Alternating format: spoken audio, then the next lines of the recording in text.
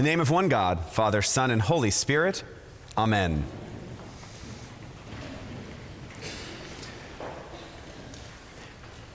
We are slowly nearing the end of our Lenten season, and the theme this Lent has been about turning and returning to God. That repentance idea and that turning and returning is all sort of based on the way that we act in the world, the habits that we have in the world. And so I've touched on habits multiple times during this holy season because habits are a part of all of our lives. For most of us, the awareness of our habits is relatively low. We kind of think we choose a lot of what we do in the world, but mostly we're just creatures of habit that kind of just keep doing the same thing most days. And those habits either help us become the people we wish to be, or they don't. And part of Lent is an opportunity to imagine the habits that could help us a bit more than perhaps the ones that we have right now.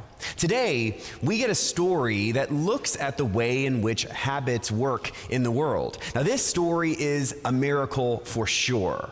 This kind of miracle story is what the gospel writer, John, uses to point beyond the miracle itself. Now, if I were to ask you to title today's gospel story, my guess is that you would probably use some kind of title like The Raising of Lazarus, which is actually what your Bibles probably use. If you were to turn to this passage and you've got that little title right above the paragraph, they would use the same. But actually, this story is not really meant to be about the raising of Lazarus. It's meant to raise Lazarus as a sign that points beyond the actual raising and resurrecting of the dead. Yes, Lazarus raising is a miracle, but the miracle is not really the point. It's really meant to point beyond Jesus, but it's difficult to see beyond the raising of a dead man back to life. It's pretty awesome. And the idea of death is something that is captivating to us. It's difficult for us to talk about death without that becoming everything that we kind of focus on in that moment. In fact, we see that happen with Mary and Martha. Mary and Martha both have individual moments with Jesus that mirror each other.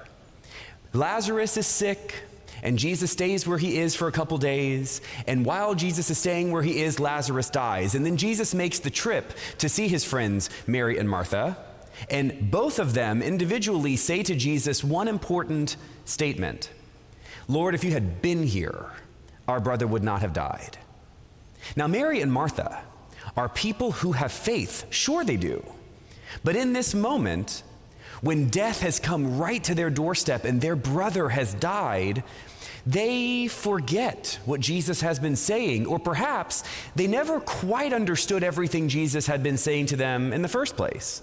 Jesus was not there to keep people from dying. Jesus came for them and for us to give us a promise of something beyond death, to actually make death unimportant anymore, to promise us that there is so much hope after whenever this life ends, that life continues in such a wonderful way that we no longer have to fear death at all. The problem is, death is still death, and we are still human, and it is still scary. And so Jesus in this moment loves Martha and Mary, these people who have real faith but just were overwhelmed by that sense of death. And he promises to show them something beyond even death itself. Jesus says, "I am the resurrection and the life. Those who believe in me, even though they die, will live." Now, I think of this story every time we gather to bury someone that has died. This past weekend, I was in Florida to officiate the burial of my aunt who died earlier this year. And we begin like we begin every funeral when we gather here to bury someone with the words, "I am resurrection and I am life, says the Lord. Whoever has faith in me shall have life even though they die." Now, we've all been to a funeral, and I dare say none of us like going to funerals, but funerals can be very, very hopeful. Funerals can give us that real deep sense of hope if we are open to hearing Jesus' words. There's actually an opportunity when we gather to bury someone, because death is so very overwhelming to us, that we actually have a chance to sit and to hear those words of hope in a much deeper way. Now, none of us want to lose someone we love, of course not.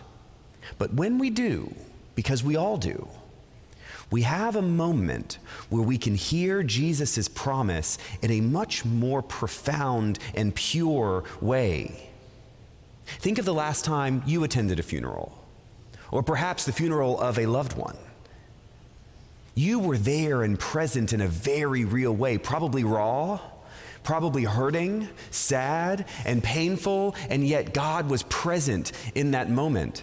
People like us priests speak these words not just for our own good, but to actually remind all of us of Jesus' promise that death is not the end. It is only a transition, only a change, only a transformation.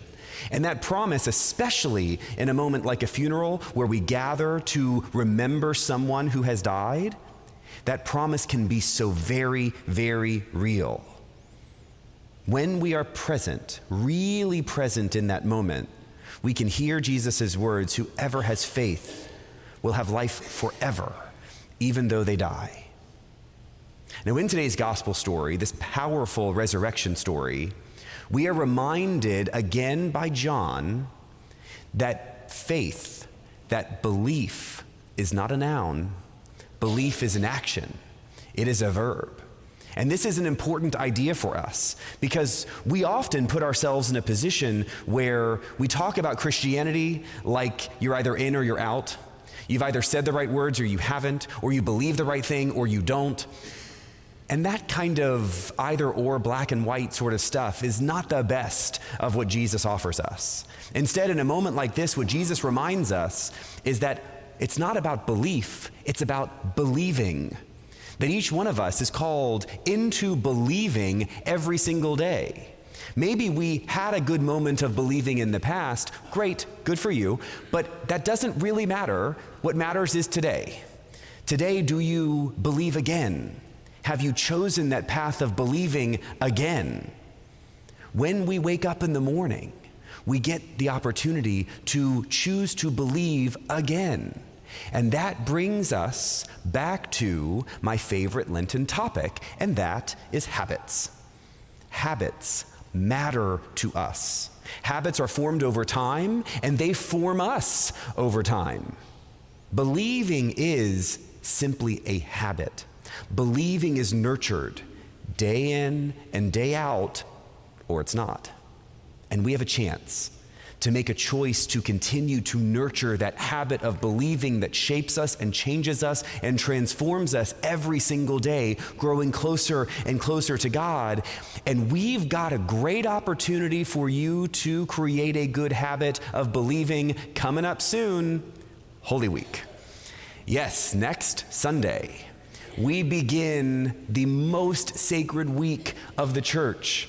And that opportunity is for each of us to do something about our believing that is a little out of the ordinary, to perhaps plant the seed of a habit that can stick with us beyond Holy Week. We've got these amazing experiences and brilliant worship services that tell the great story of the arc of God's salvation work in the world.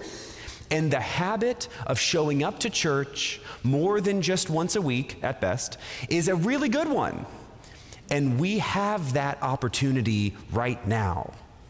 Life used to give us a little bit of time for Holy Week. The world used to say, oh, it's Holy Week, and let people off the hook a bit to do a little extra. That doesn't happen anymore. And so you've got a week's warning now to actually go and schedule something extra. And I do mean schedule it, because you know if you don't schedule it, it's not going to happen. We don't just sit around having nothing to do. We have to fit these things into our schedule. And here's your 1 week warning that a week from now, you've got something amazing to do.